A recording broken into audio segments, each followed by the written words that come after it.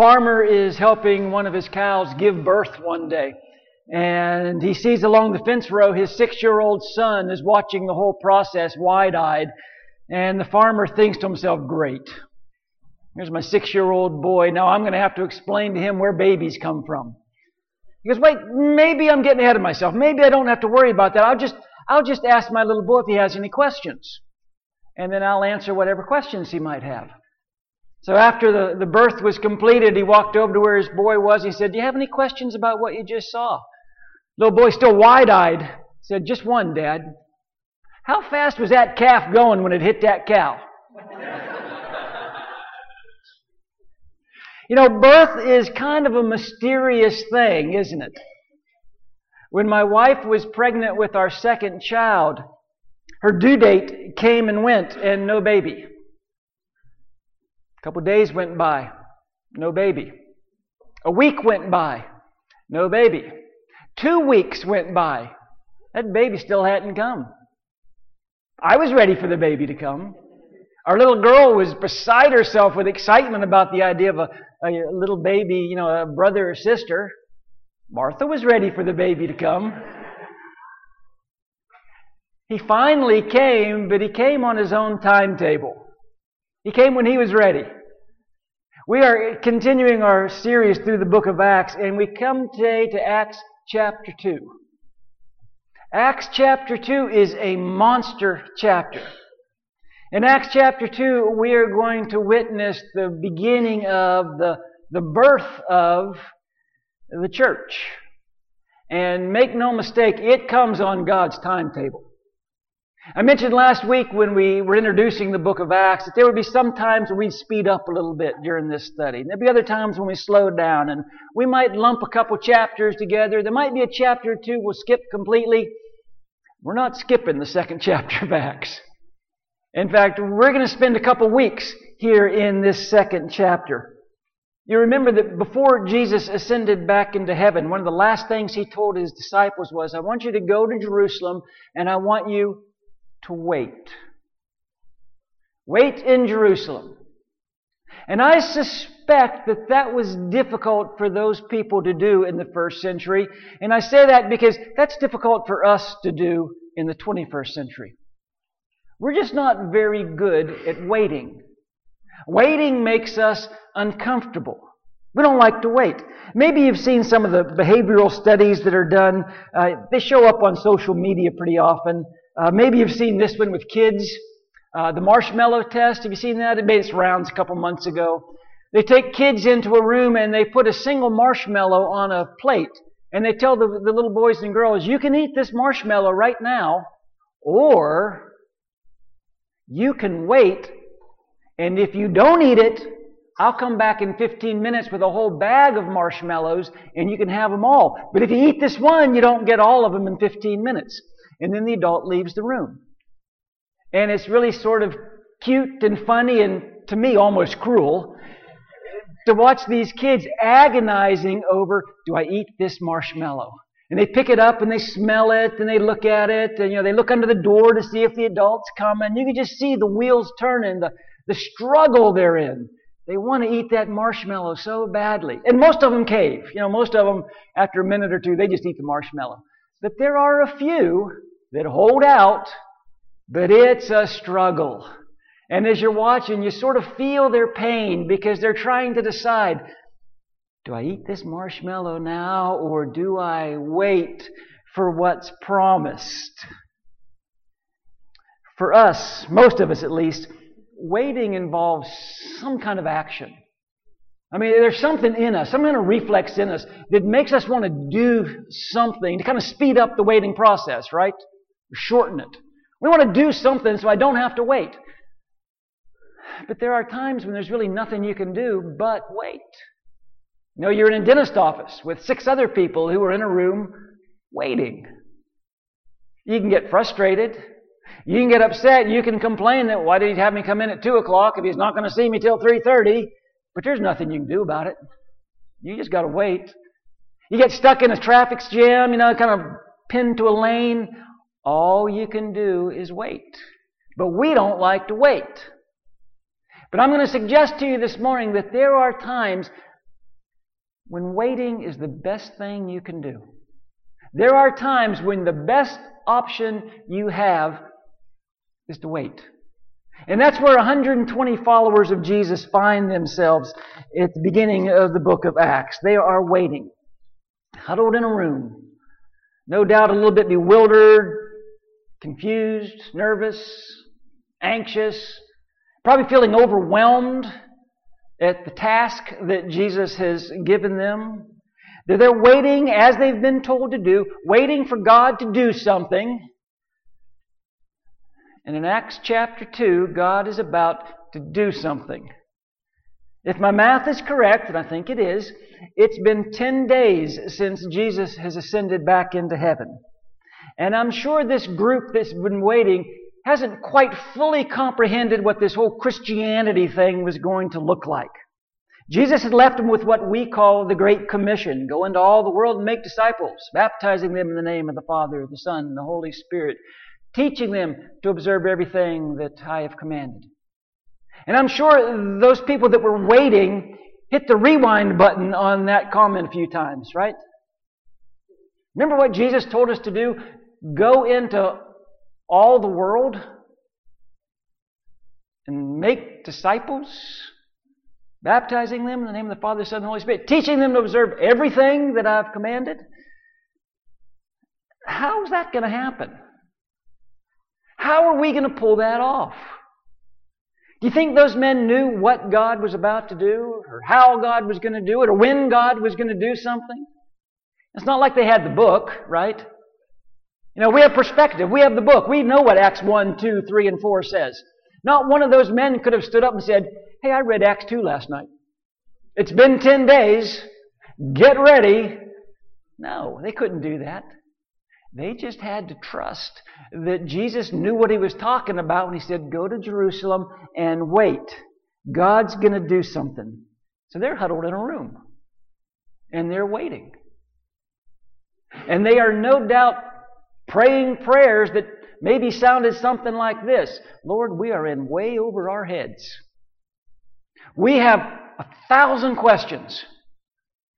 And we don't have any answers. We're not exactly sure what we're supposed to be doing. In fact, we're not exactly sure what it is you want us to do." You ever pray those kind of prayers? You ever just pray to God, "God, I'm not exactly sure what I'm supposed to be doing right now. And I'm not exactly sure, what your will is for me in this situation." They were about to be sent out to do something that was way bigger than they were.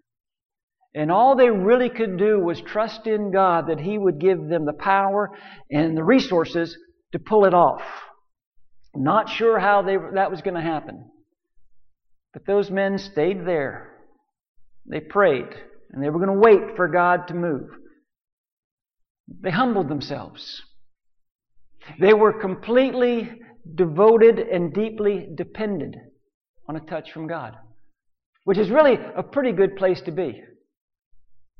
Devoted, dependent, and desperate on a touch from God. It's a good place to find yourself. So let's look at Acts chapter 2. Like I said, it is a monster chapter. A lot of things happen in Acts chapter 2. We learn a lot of things in the second chapter of Acts. We're challenged by a lot of things in this chapter. A lot of reasons why I do the things I do. A lot of reasons why I live the way I live.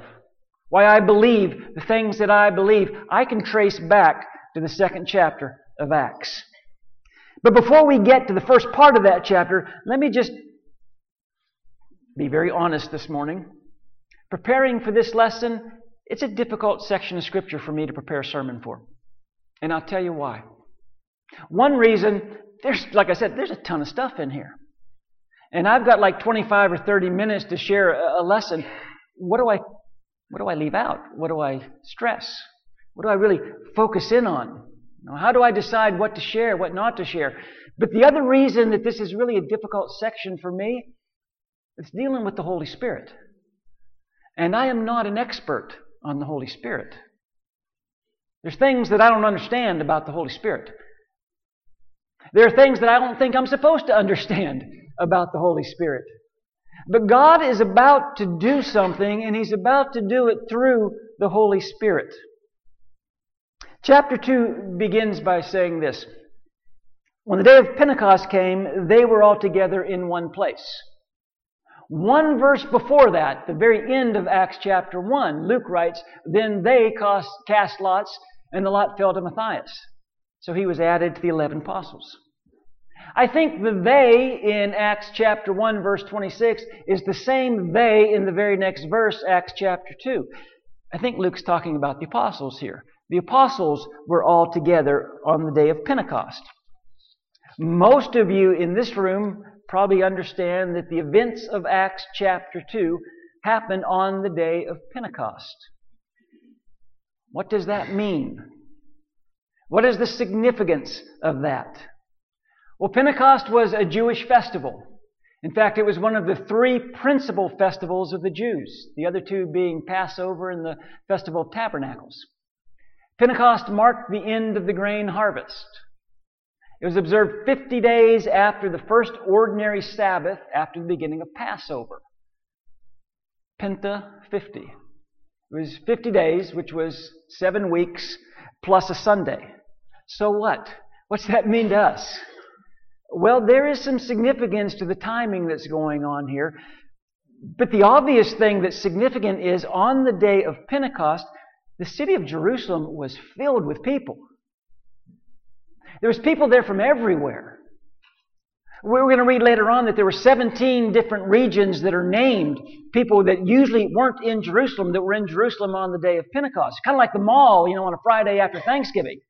Man, Jerusalem is bursting at the seams with people. You remember back in chapter 1, one of Jesus' last words to His disciples were, you're going to be my witnesses first in Jerusalem. We talked about that last week. You're going to start right here in Jerusalem. Wow, what a great opportunity. Because it just so happens on the day of Pentecost, all these people are coming to Jerusalem to observe this festival known as Pentecost. In John chapter 14, verse 16, Jesus makes a promise. Before the cross, he tells His followers this, I will ask the Father, and He'll give you another counselor to be with you forever, the Spirit of truth. And then just a few verses later in verse 26, the counselor, the Holy Spirit, whom the Father will send in my name, will teach you all things and remind you of everything I've said to you. Jesus promised those people, the counselor is coming. The Holy Spirit is promised. And then we get to the second chapter of Acts, verse 2. Suddenly a sound like the blowing of a violent wind came from heaven and filled the whole house where they were sitting. They saw what seemed to be tongues of fire that separated and came to rest on each of them.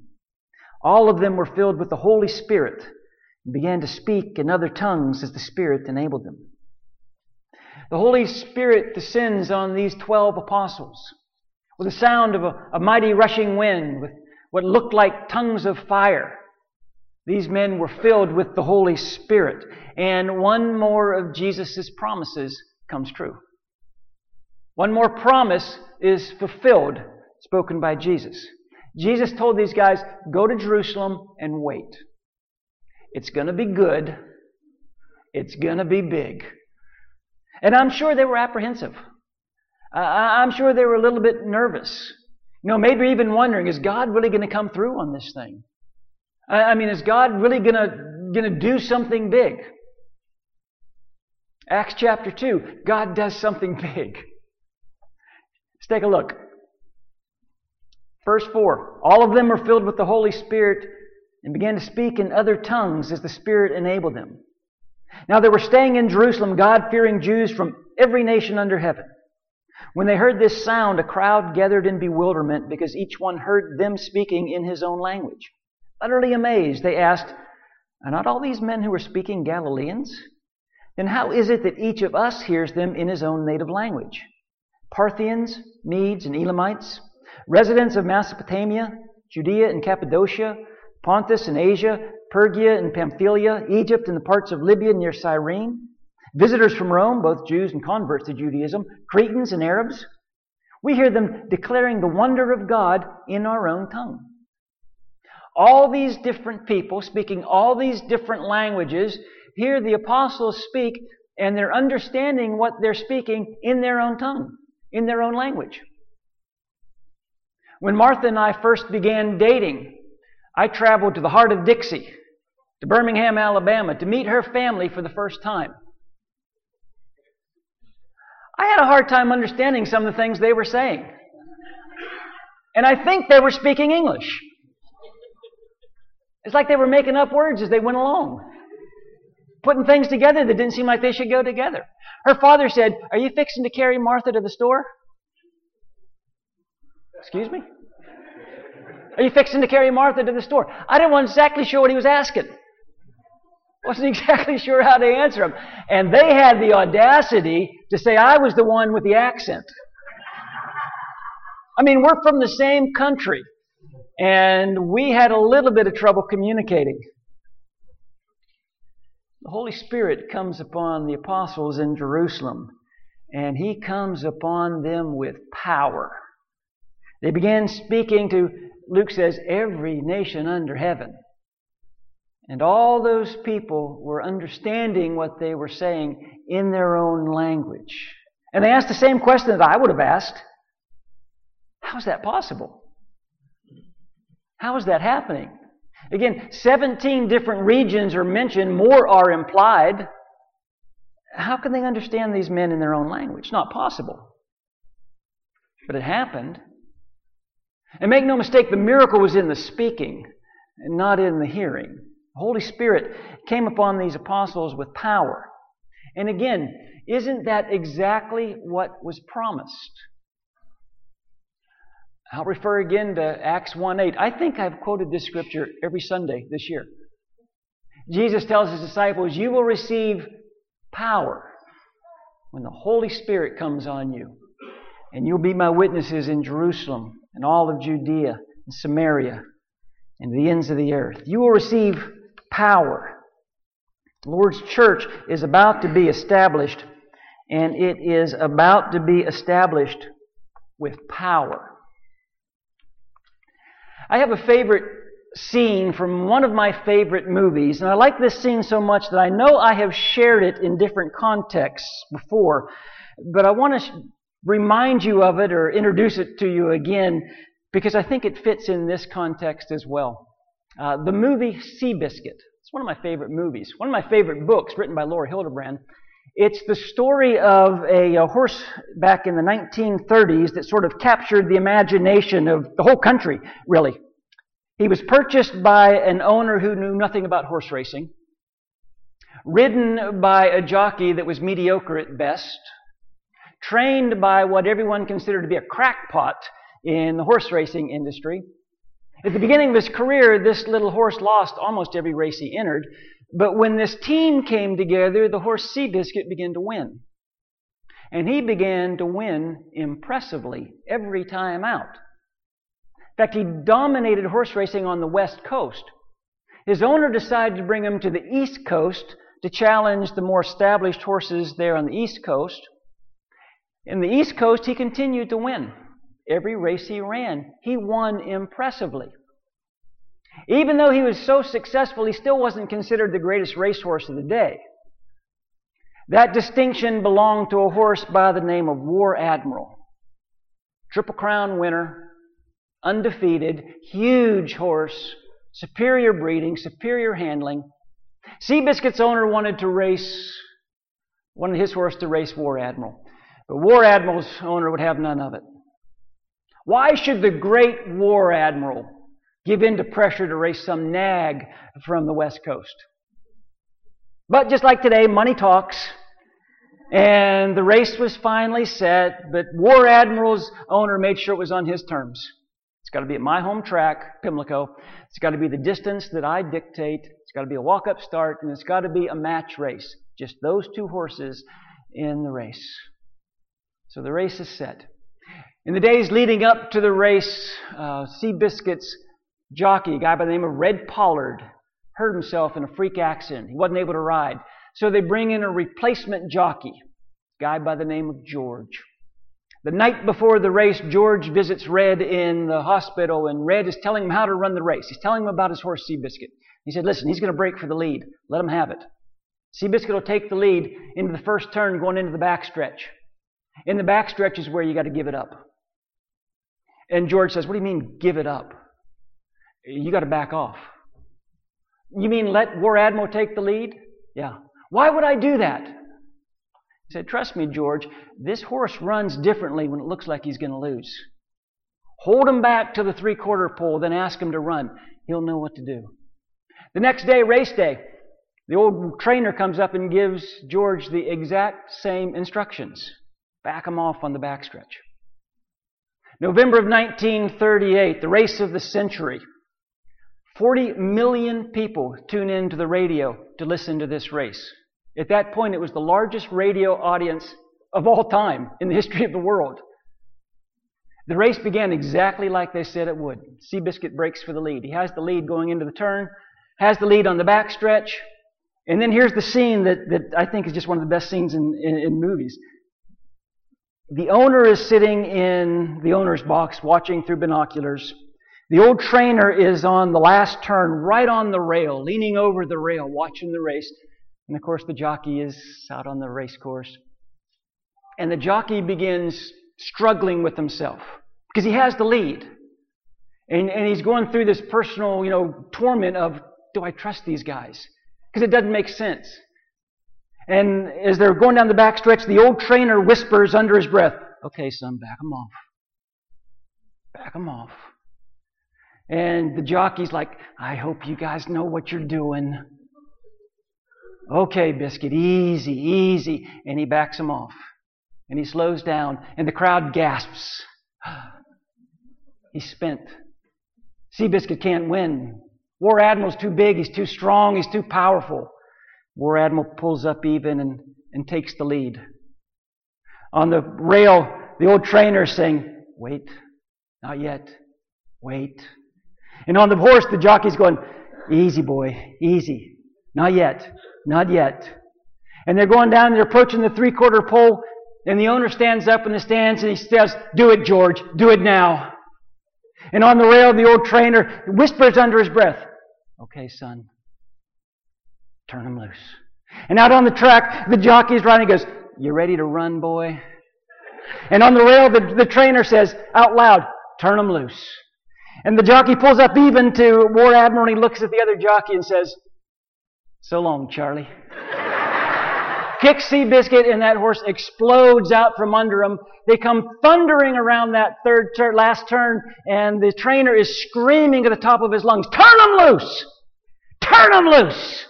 And he just runs away from War Admiral, wins by 10 lengths, going away, and the crowd goes wild. The Holy Spirit has been alive and well and active for all time. But in the first half of the 2nd chapter of Acts, He is turned loose. With tremendous power, the Holy Spirit is turned loose on a group of men who were confused and anxious and not knowing exactly what they were supposed to be doing. The Holy Spirit is turned loose. With the sound of a rushing wind, with an appearance of fire, the Holy Spirit is turned loose. And those men on whom the Holy Spirit would turn loose would never be the same again. I mean, they were dedicated, committed men. But remember, it wasn't very long ago that they were asking Jesus, are you about to establish your earthly kingdom? And it wasn't very long ago that they were arguing with each other who the greatest was going to be in the kingdom. And it wasn't very long ago that the soldiers came and they ran. Jesus was crucified and they hid. Jesus was risen and they doubted.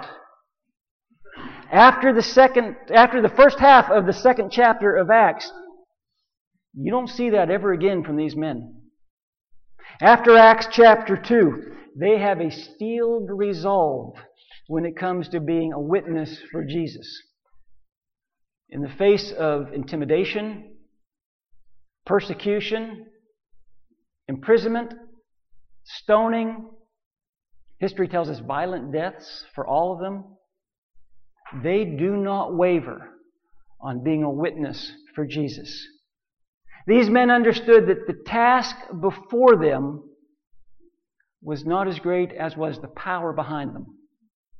And we would do well to remember the same thing. The task before us, as daunting as it might seem sometimes, pales in comparison to the power behind us and the power within us in the Holy Spirit. The Holy Spirit came upon these apostles. And these Galileans began to speak in other tongues and other languages. And when this hodgepodge of humanity hears them declaring the wonders of God, they say, we hear them declaring the wonders of God. I'm in Acts 2, verse 11. Amazed and perplexed, they asked one another, what does this mean? What was it that the apostles were saying? What were they talking about? Luke says they were talking about the wonders of God. That was their message. This wasn't some parlor trick. They weren't just doing it to show that, hey, look at the cool thing that we can do. This very diverse crowd was understanding them in their own language, and they were understanding the wonders of God being expounded. And then verse 12 says, they were amazed and perplexed, and asked one another, what does this mean? What is going on? What does this mean? It's a good question, because there was a meaning. And there was a purpose. And we've already mentioned the fact that Jesus in the upper room with the apostles talked to them about what the Holy Spirit would do. John 14:26.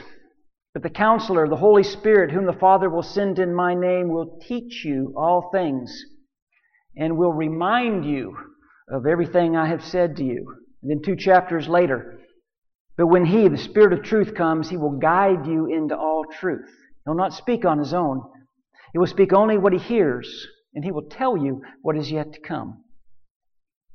Jesus tells these men that the Counselor, the Holy Spirit, would teach them all things, would guide them into all truth, would remind them of everything that Jesus has said. That's important information. That's important information because I believe that the Bible is the inspired Word of God. I believe that every single word in the Bible is Spirit-breathed. Yeah, man wrote it, different men wrote it and penned it, but the Holy Spirit guided them into all truth. That's important because in the second half of Acts chapter 2, the rules are going to change. The covenant is going to be replaced. The old law is going to be done away with. And everything that we depend on, everything that we hope in, everything that we trust in the second half of Acts chapter 2 is true and right because of what happened in the first half of Acts chapter 2. Now, next week, we are going to take a look at the first gospel sermon that's preached by Peter. I think it was his best. And Peter is going to continue to expound on the wonders of God. Never underestimate the power of talking about the wonders of God. That's next week. But this morning we want to offer you an invitation. You know, we read sections of Scripture like Acts chapter 2, and at least myself, if I'm honest with myself, I am just like those people in Acts chapter 2. I am amazed and perplexed at what God continues to do. I mean, I look at the power of God. I look at the promises that have been answered. I look at the way God has acted in my life, and it's hard to wrap my head around. You know, I am amazed and perplexed. This unbelievable power and this purpose. But it didn't have to be that way. No, God could have used His power in other ways. It didn't have to be His purpose to send His one and only Son to die on a cross for my sins, to give me grace, and forgiveness, and salvation. He could have done something else, and He could have done it another way. But that's what God chose to do. And when I stop and really think about that, I am amazed and I am perplexed by the power and the goodness of God. And I wonder sometimes how often we really stop and think how amazing the power and the goodness of God is. I wonder if we ever stop and say, what is going on? Well, how could this be? It's the power of God in the world and in our lives. For Jesus to die on a cross, to do those things that, it's amazing and perplexing at the same time. So, if there's something going on in your life that you just need the prayers of people who love you, I want to give you that opportunity. There'll be some people in the front of the auditorium to meet you there. I want to remind you that following our last song in here, our prayer room that's located here going towards the Family Life Center is also going to be staffed with some people there if you'd like prayers on a more private nature. If we can help you in any way this morning, we invite you to come. Let's stand and sing.